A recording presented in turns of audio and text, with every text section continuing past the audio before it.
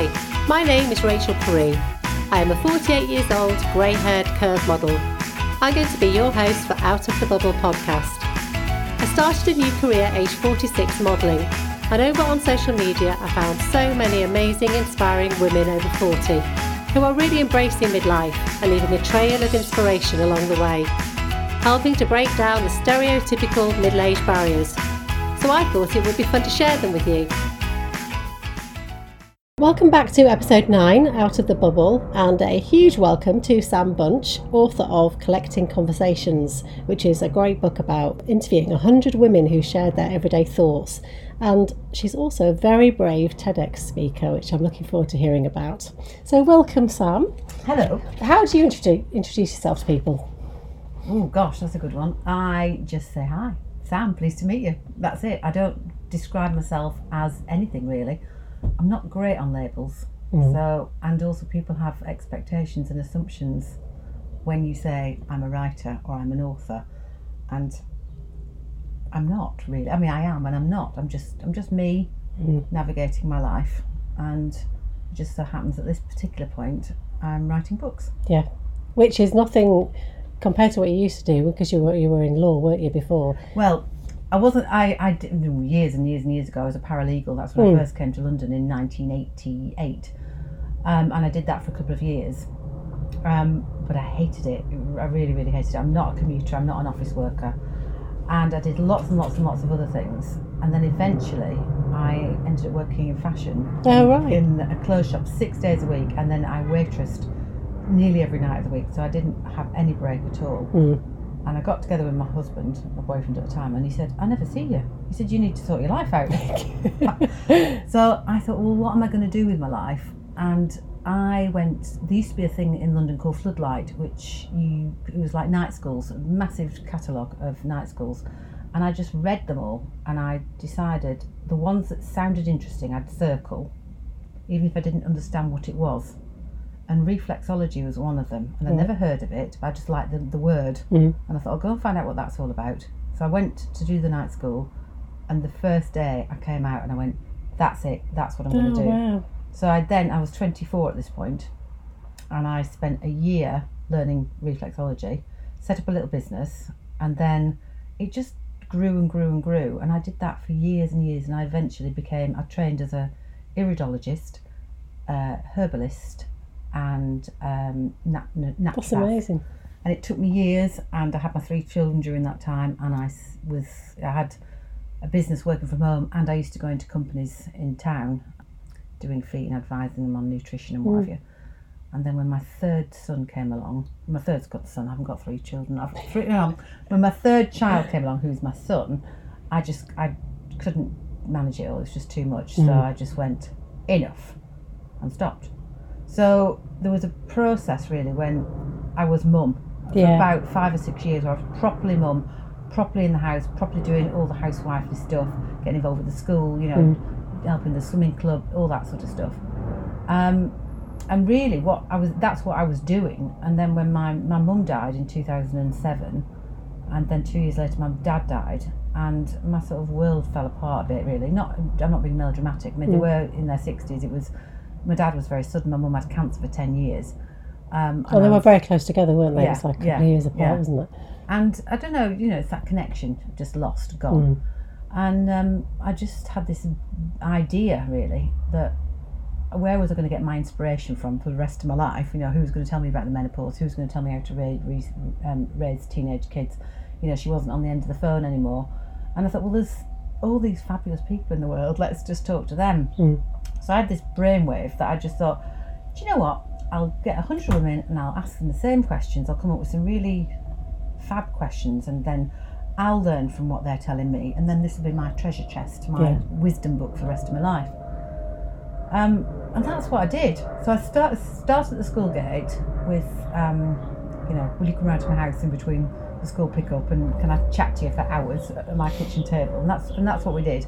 And it built and built and built, and over 4 years I ended up doing, the youngest was 30 and the eldest was 96, and up and down the country. What a fabulous project. All walks of life, all backgrounds, all nationalities, same 18 questions. We're no different. We're all the bloody same. We are all the same. And yeah, I've got that knowledge in me for the rest of my life. Yeah. And I just thought, I need to share this. I'll write a book. The most naive thing I think I've ever said in my entire life, and the hardest thing I've ever done. Really, really hard. I had no idea what I was letting myself in for, and had I known, I wouldn't have done it. Oh, really? Yeah, no, definitely not. So after doing that whole project, was there a time where you just thought, I'm not going to do anything with it? When you started work on the book, had you just found it really loads of times I just thought, what the hell are you doing? But you meet people along the way and you have little conversations, and they could be big conversations or little conversations. They could be snippets. It might just be, a word that somebody happens to say at the bus stop and you overhear it, but it resonates with you and makes you go, okay. And that for me was, I was swimming one day, up and down, resting at the end, having a little chat with people. Met this woman, and I just blurted. I said, I've been interviewing all these women, and I've written this book, and this book isn't a real book, and I don't know what to do with it. And she just went, stop. She said, you sound like you're pregnant and you've not given birth. And I went, that makes sense. She said, you haven't actually physically got anything to show for what you've been doing. Produce a book. She said, it doesn't matter if it's one copy. Produce a book. And that's all she said to me. And that was my impetus to it then took me 3 months from her saying that to me physically having a book. Oh, really? Yeah, that's not long at all. It was a kick up the arse that I needed. And that's what I found in this. Whenever I've got really fed up to the back teeth, got a bit moody, got a bit, I can't do it, I'm scared, oh no, that I shouldn't, oh no, I'm not good enough for this, oh, there are people better than me. People have come along in my life, they've just few short shrift words, and they've done it. That's done it. We were at supper at a friend's of mine, and he said to me, the bloke, he said, how's the book coming along, Sam? How's the book coming along? I said, don't talk to me about it. I said, I'm fed up to the back teeth. He just turned and looked at me and went, finish it. That was it, 2 words. And it was like being told off by your dad, I was like, shit. So I did, I went lit again. That's another thing. I just went home and I just cracked on. And I think, because when you work by yourself, for yourself, on your own, in your own shed. It's a lovely shed, by the way. You've got to really have some self-discipline and focus, and those are my 2 weakest things. I wouldn't say I'm a focused person or self-disciplined. I'm learning to be, but I'm naturally the most easily distracted person. In fact, I've got all my reports from school and they all say, Samantha is easily distracted. And I am. It doesn't matter what it is, I am easily distracted. So yeah, it's a life lesson in self-discipline, tolerance, patience, and yeah, I'm pleased with what I've done, but at the same time, I don't really like the attention that it gives me. So it's a bit of a double. But you must be really. proud of the book, because it's really insightful. It's a really lovely book. I think the problem is when you get so close to something, it becomes one of the, what's that expression? Caught between the devil and deep blue sea or something, where I love it. The reason why I made it so beautiful is because I cared so much about it, and all those interviews, hours and hours and hours of talking to really fabulous people about their everyday life, is something that it's priceless. It's such a really lovely thing to have. So that's what always draws me back to it. But then all my own issues around, I can't, I shouldn't, I wouldn't, I couldn't. When's it ever going to finish? Oh my God, the drama that you impose on yourself. It's this sort of double-edged sword of, I love it and I hate it. I don't hate it at all. And actually having that distance, separate yourself now. And if I pick it up and read it now, I'm blown away, because all the little words, all the words of comfort and interest and insight, you just go, wow, that person dealt with that. And it's a really bonding, lovely thing. But when you were doing the project initially, do you think it was almost like helping part of your grieving process from your parents, really? Didn't realise. Without thinking of a book. I didn't think about it like that at all at the time, but it was only with hindsight that's what I realised I was doing. It was processing and finding connection when I'd lost mine, really.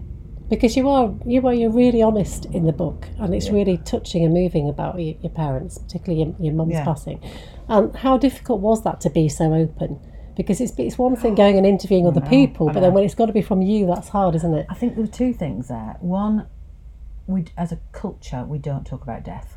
Death is not a subject we talk about every day. It's not something that happens. It only happens to us once, obviously. We don't unless you work in a hospice or that sort of thing. You're not. It's not in your everyday life.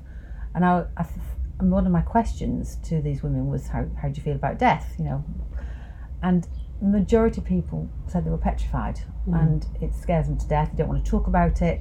And I thought, well, actually, I'm going to talk about it, and I'm going to be really, really honest about step by step of exactly what happened, because then when somebody else reads it, they'll go, okay, that's normal. Okay, this is what happens. Okay, this is the process. Because, you know, it's a massive privilege to be with somebody when they die. I'm obviously not saying in a murder or something absolutely hideous, but a natural death, inverted commas.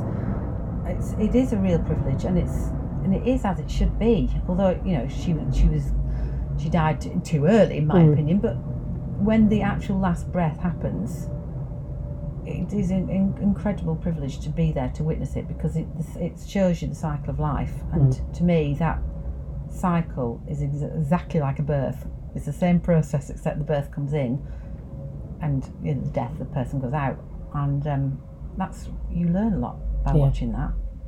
So, yeah. No, it was really moving. I mean, it did bring a tear to my eye when I read it, because it's just beautifully.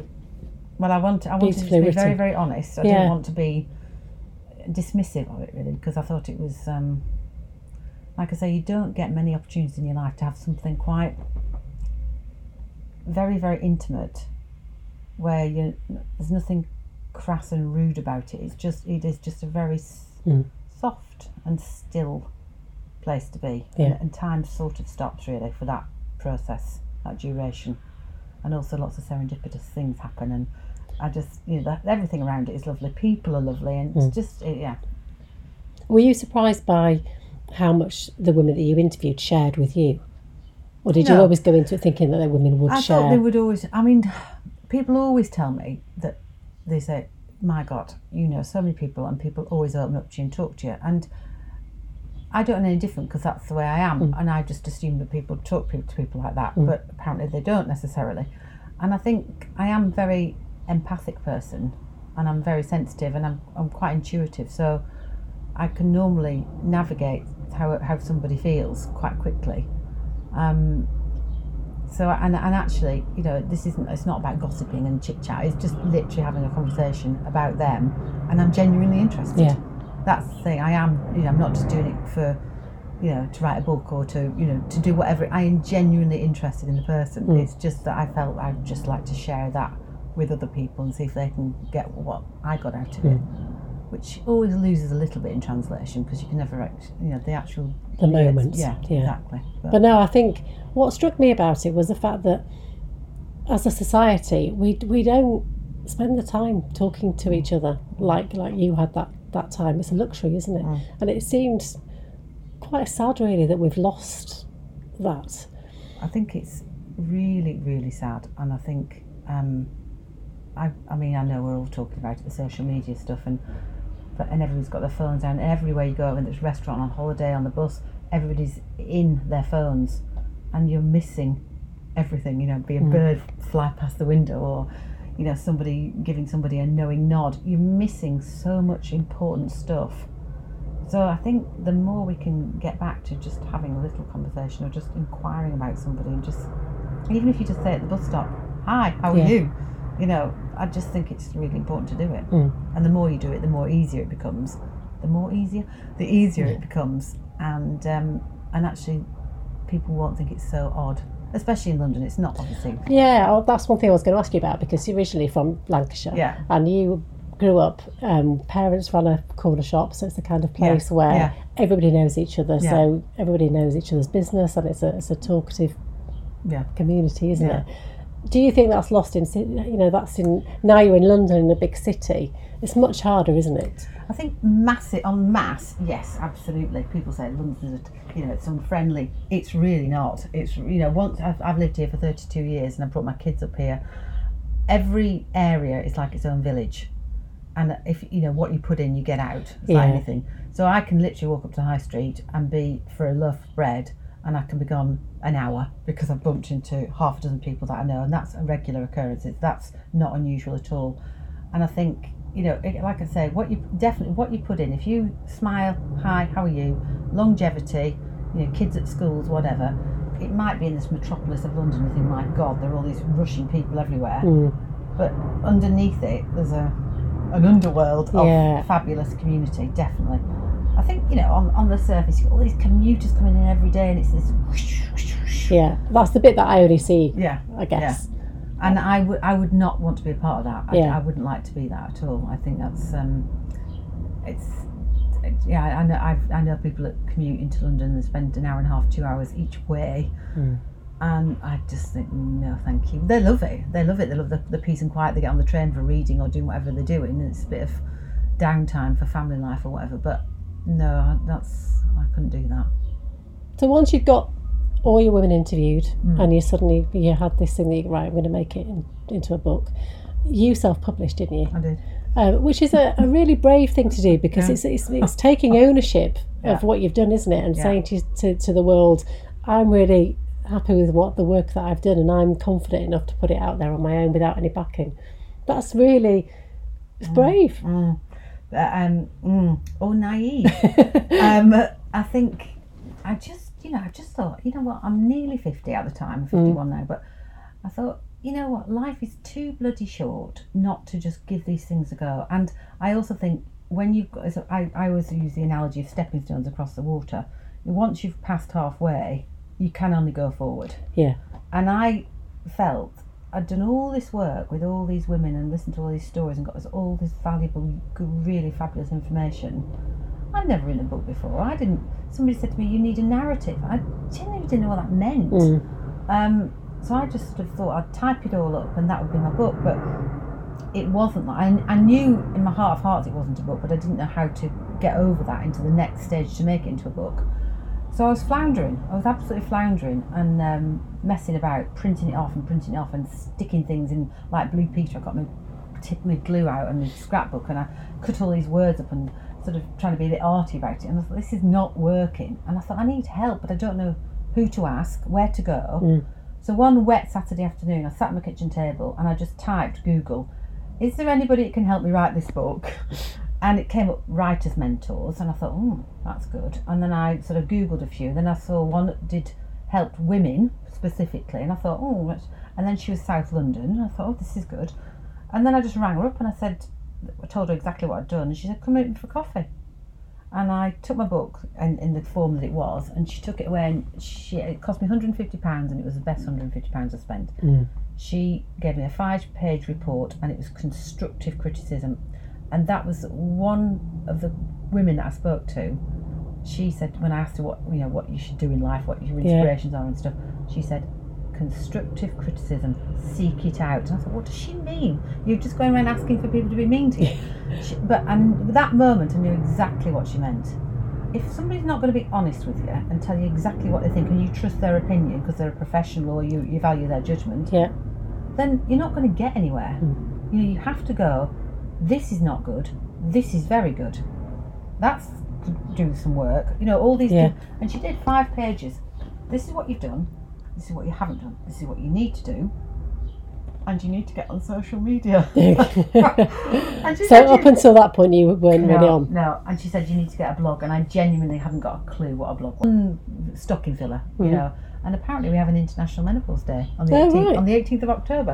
Okay. I've done it. It's supposed to be funny. I hope it is. And it's a little book, and it's made me laugh, and it's broken up the sort of monotony, if you will, of sales and talking about books and not being creative, because I think the creative side is really important, and if you get too into the commercial side of it, you lose that why you're doing it in the first place. So I've learnt that as well. You've got to keep the balance right. You've got to still make and do at the same time, sell and be out there.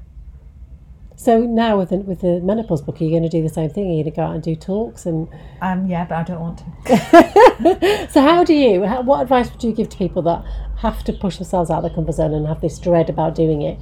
Because how do you overcome that to go and do talks? I think you have to say, I sort of said to myself, I'll say yes to anything that comes my way, not knowing that anything would come my way, and deal with it when I got there.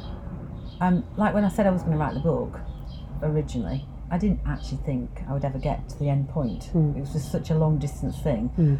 And I was asked to do a TED talk last year. Which is really amazing and brave. And I had to go and be interviewed by this bloke, and he said, would you like to do it? And I said, actually I wouldn't like to do it. I said, but I know that's not the answer I'm supposed to give. I'm supposed to say, yes, I'd love to. So I'll get back to you tomorrow. So I went home and I thought, you have got to take this opportunity. You have to say yes to opportunities. I don't want to, but I'm going to say yes. So I rang him up and said, yes, I'll do it. And it was about 6 weeks later, I think, the talk. And there was, I think, 3 or 4 rehearsals, one of which the little git. He said to me, meet me at Hyde Park. I thought we were going for coffee. Bloody Speaker's Corner. Oh, God. He takes us up to Speaker's Corner and made me do it. And I was like, Jesus Made you do the whole speech Christ. there. It was awful. Absolutely awful. And did people, well, presumably people stopped and... People stop, people walk past. Yeah. It's not, but it's all very, very, very exposing. And you do feel, and one thing I'm not very good at is learning lines, and I'm not very good at being given limitations. So if somebody says, right, your talk's 15 minutes, can you do it on this subject? I can say yes, but I'm not sure that's going to be the reality. So I actually had to learn it, but still be free enough. So I had to stand in front of a mirror with my cards and read it, and then I just felt like robotic, and it just felt wrong. Then I had to listen to myself on the phone. I recorded myself and listened, and I thought, Jesus, this is awful. Nobody likes listening to themselves back, though, do they? Horrible. And then I said to the bloke, do you know, I just sound robotic, and I said, it feels false, it's not me. You know, I just want to flow and just chat. He said, but you can't. You've only got 15 minutes, and you've got to keep to the subject matter. And I thought, well, I'm going to have to actually learn this. And I've never been diagnosed, but I've definitely got a processing thing. I'm not good at receiving information and then speaking it out. If I read a book, I'd just say, and you say, what's it about? I'll go, just read it, it's brilliant. I can't actually tell you what it's about. My brain doesn't really work like that. So I've really, really struggled, and I've never been so nervous in my life. And people sort of say, you know, but you're good at this sort of thing, you're fine. And again, it's the assuming from the persona. That's not what was going on inside my body. Inside my body was dying, and I was sweating, and it was just awful. But I decided, deep breaths, and before we went on stage, we had just a practice of being on the stage before all the people came in. And it sounds a bit mad, well, maybe it doesn't. I put all the people that have died, the women that have died in my family, on an imaginary bench on the stage with me. So I had my mum, my auntie, my granny, my gran, all the people. I think there's about 8 or 9 of us on there from going back to the 1800s. And I thought, this is for you. This is for you. What I'm doing now is for you. And you can all sit there and you can support me doing what I'm doing. And I'll try my best. That's all I can do. And the worst thing that's going to happen is you cock it up and you make a bit of a dick of yourself. It won't be the first time, and it won't be the last. So I just did it. And the most disappointing thing about the whole thing, so many people came up and said it was really lovely and blah blah blah, and it's on video. It's great. It's a really, really good talk. Thank you. But you're supposed to get a high afterwards, and this sort of adrenaline to make you sort of think, yeah, that was all worth it. That's your badge to say well done. I didn't get a high. I just thought, oh, that's a shame. That's interesting. It would have been lovely to just go, yeah, that's nice, thanks. I'm glad I did that, but I didn't get that, which is a bit of a shame. What about when you did the Speaker's Corner? Did you get a high after doing something like that? Nothing at all. No, I don't like being centre of No, attention. so maybe deep down it was just that the whole process was just really difficult for you. Yeah, some people, you know, they love that. I don't. But unfortunately, I remember years ago I was listening to a radio programme, and the bloke as an author on there, and he said the problem with the world now is that authors historically are introverted people who spend time on their own writing. They're not out there chatting and selling their book. That's what the publisher used to do. He said, but now the world's changed and the author has to do it. We're not those sort of people. And it's really, really hard if you're not that sort of person to actually almost pretend you are. Yeah. So it is.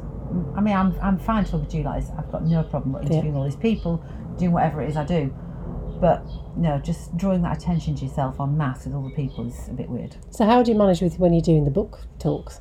Same thing, just hate it. I hate it. Is it not easier because it's your subject and you know it and it's come from you, so it's something that you're passionate about? I think what would be really, really good idea is to do back-to-back talks for about 2 or 3 weeks, so that you're so comfortable and confident in it that it's not an issue. But I think if you sort of leave it a couple of months and you out again, it becomes a bit, oh gosh, I've got to do it again. And it's the feeling of all that adrenaline. And by the way, I'm allergic to adrenaline. Oh, really? I don't even have it at the dentist because it sends me a bit loopy. Oh, so God. I am a bit, I don't know, I just think it's something I've got to work at. It's my weakness, I suppose. But that makes my admiration for you even more so, that not that it wasn't in the first place, but the fact that you're overcoming all these massive hurdles to keep pushing yourself forward is just immense. It's brilliant, especially whilst going through the menopause as well, because it's not easy. Because I don't know about you, but I've definitely had an increase in anxiety. Well, I didn't know I had anxiety till I'd done this book, and obviously I have, because I didn't, again, I've spent the majority of my life, I've worked for myself, I spend a lot of time on my own. I don't put myself out there in the big wide world to become anxious. So actually it's been quite interesting just to go, oh, not as confident as you thought you were, are you, in a crowd? But you're learning so much about yourself all the time as well, aren't you? Yeah. So lots of people would go through all that and then say, okay, I've tick boxed that bit, I've done that, I've done the menopause book, I've done my TEDx talk, and then you're now continuing and I've now started working on a men's book. Well, there's a reason for that, and it's because I didn't want to just shun the men, because I know I was interviewing 100 women for that, for just because I wanted that inspiration. But I thought, you know what, why not speak to 100 men as well? Then we can have their side and what they think about life. And I've done 30 so far, and they are very, very open. I've had more tears with the men than I've had with the women. They don't talk naturally, so given the opportunity to sit in my shed with me for 3 or 4 hours at a time, really, really honest and lovely, really lovely. So I just thought it would be, I don't want to be seen as, it's all women. It's not. We're people, we're human beings, we're people on the planet, men and women, whatever we are. We've all got thoughts, feelings, and it's not really anything to do with gender, it's just people. So that's really why I'm doing 100 men. And my age range, I'm going a little bit low. I'm starting at the 20s, which I didn't with the women. Not really sure why I didn't. What was the youngest age for women? 30s, yeah. I think with hindsight, I probably should have done some 20-somethings, but I think all my nieces are in their 20s, and I'd had enough of 20-somethings. And it's probably with hindsight, I should have done them, but never mind, I didn't. And how ambitious are you? Do you have long-term plans? You strike me as somebody that just sees how things goes and what. Yeah, I wouldn't say I'm ambitious at all. I'd just say I'm very interested and curious about life. Always have been, always will be. I'll always have projects on the go. I don't know how long this phase of me writing and doing what I'm doing now will last. It might last forever, it might not. I might go into, physics, astronomy or something. I have no idea. We'll just see what happens. But at the minute, this is what's driving me. I'm doing the menopause book, the 100 men, and we'll just see. Who knows? But there's so much to do, isn't there? Yeah, there That's is. the other thing. It's homing it in, not spread yourself too thin, because that, again, the easy distractor button comes on, and next minute you want to do a bit of gardening, a bit of sightseeing, a bit of ancestry. I love looking back in time at ancestry stuff. Yeah. So you have to really, again, rein it in and focus on the goal in hand, and just see how it unfolds. And that's what I like doing. I like doing that. You're very driven though. Yeah, I suppose driven more than ambitious. Yes. I think, because I'm not. It's not necessarily for a goal of. The very idea of being famous would be, for me, hideous. Absolutely hideous. Somebody said to me, "You need to go on Loose Women." I was like, no, really not. I just would be a mess. And people go, "That's not Sam. That's not the Sam we know." No. Do you think your background in the holistic side and the meditation and the things that you've learnt, I think that's helped kind of keep you grounded in all this and keep you calm and being northern? Yeah. I mean, I thank God for my roots. Seriously, thank God for my roots, because they are very, very strong. There's no nonsense. There's definitely no nonsense. I'm not saying every northerner is down to earth at all, but I've lived in London, like I say, 32 years, and there is not a day goes by, and I promise you this, when somebody doesn't say to me, "Where are you from? Is that accent up north? Are you a northerner? Is it Yorkshire? Is it Lancashire? Where do you come from? Oh, I've never heard of that. Oh yes, I know that. Do you know Jimmy Clitheroe? Blackpool?" And you're going, it's bizarre. And my husband never really believed it. And then he was with me one time and he was going, "Oh my God, you're right." And it's constant. And I don't know, there are so many accents and cultures in London. Does everybody have this about that, where they come from? I don't know, but it's sort of, in a way, made me stronger to my roots. Yeah. It's reinforced my roots. So I've always got that groundedness. I'll never take myself too seriously, but in the sense that it's not that, nothing is that important really. We've got a finite time here. You might as well have a look around, investigate, try things out, give it a go. It's the worst that can happen. Do you think living in London, because everything is really accessible, do you think it's easier to do something like you've done than it is maybe in the north? I think people think it is. Yeah. Because it's this sort of metropolis, this creative hub. But I think I could do this in the Lake District. I could. You find a quiet space, you get your thoughts, your ideas. Your thoughts and ideas come from you. Yes, they're inspired by, who you meet and what's going on around you. But look at Wordsworth, in the Lake District with all that beauty and silence. And so I think you can get it from wherever you are. You just have to do it. You've actually got to do it. That's the main thing. So I don't necessarily think locality has that much. You've got to have your own inner drive, I suppose, or thoughts about what you want to do. And what advice would you give to women that have maybe got a seed of an idea and haven't taken that step forward to do it because something's holding them back, because they're scared to, they're a bit like you were in the beginning? Yeah. Ask for help, and how that might come that you turn the newspaper and there's a title on the front line and it just says what you need to hear. It might not actually be somebody, it might be something. And if the drive is strong enough and you really want to do, and it doesn't matter whatever it is, how insignificant you think it is or how small or big, just keep doing it until you've reached a point where you can only go forward, you can't go backwards. And there'll be things that you've cocked up and you think, "Oh no, that's the project too far." Don't worry about it, let it go. That's the other thing, not keep sticking to something just because you've been sticking at it for so long. It's that fear of failure, isn't it? Yeah. That we've got to shred. Yeah. But really, that's the other thing. Nobody cares. Yeah. Nobody. We get this sort of thing about, "Oh, they might think that or they might think this." It's rubbish. Nobody. Everybody's getting on with their own life. They're not thinking about you. Yeah. And it's then they're always surprised. "Oh, I didn't know you were doing this." And you think, "I've been talking about this for years," but actually you haven't. It's just your head going round and round with the same old rubbish.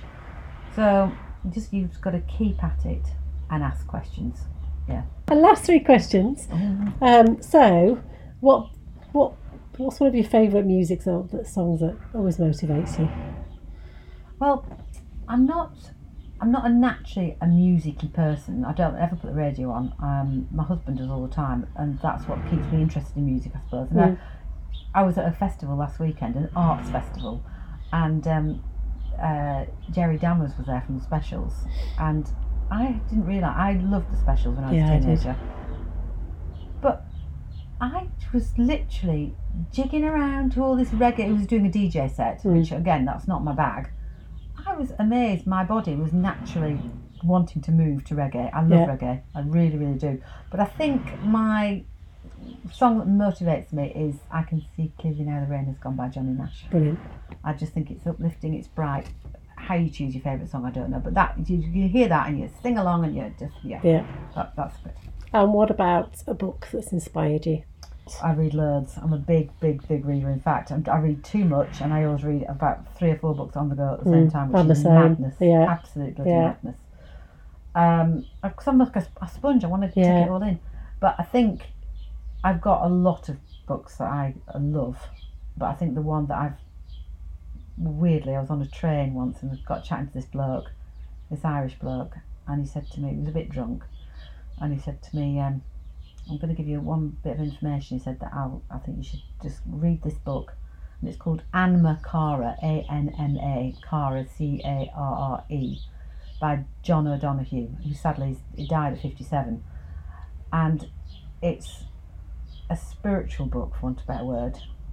And I think I said to you before, I'm not very good at describing what's in the book.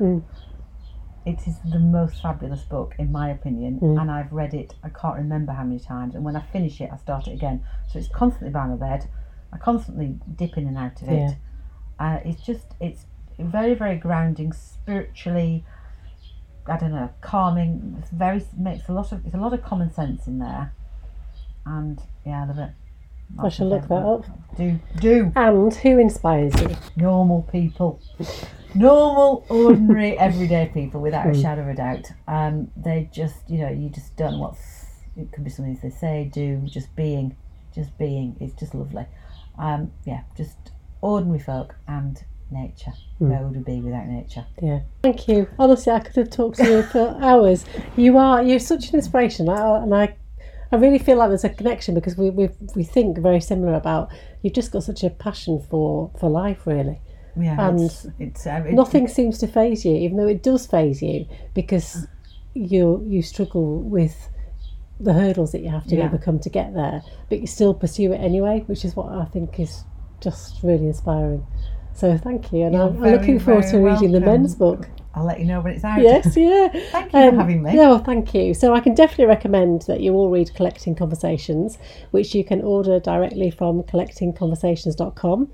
And you can also keep up to date with Sam's blog and follow her on Instagram and Facebook at Collecting Conversations and Twitter at Collecting Converse, CONVS. And you can also see Sam's TED Talk that I believe she hasn't actually watched herself. No. Want to learn about life, stop and listen, which I can really highly recommend. I think I've watched it 2-3 times now. So it's being watched by thousands of people. So that's available at TED.com. And next week I'll be catching up with Emmy Howe, who is a body image expert and founder of Body Equality. So I'm looking forward to sharing our passions around body confidence, the importance of diversity and branding, and what led Emmy to this new career path. In the meantime, keep being fabulous.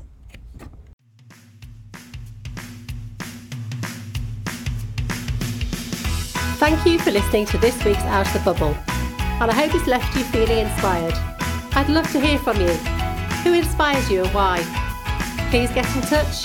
You can contact me via my website, rachelperumodel.com, or leave a message on the Anchor app. And if you're listening via iTunes, don't forget you can leave feedback.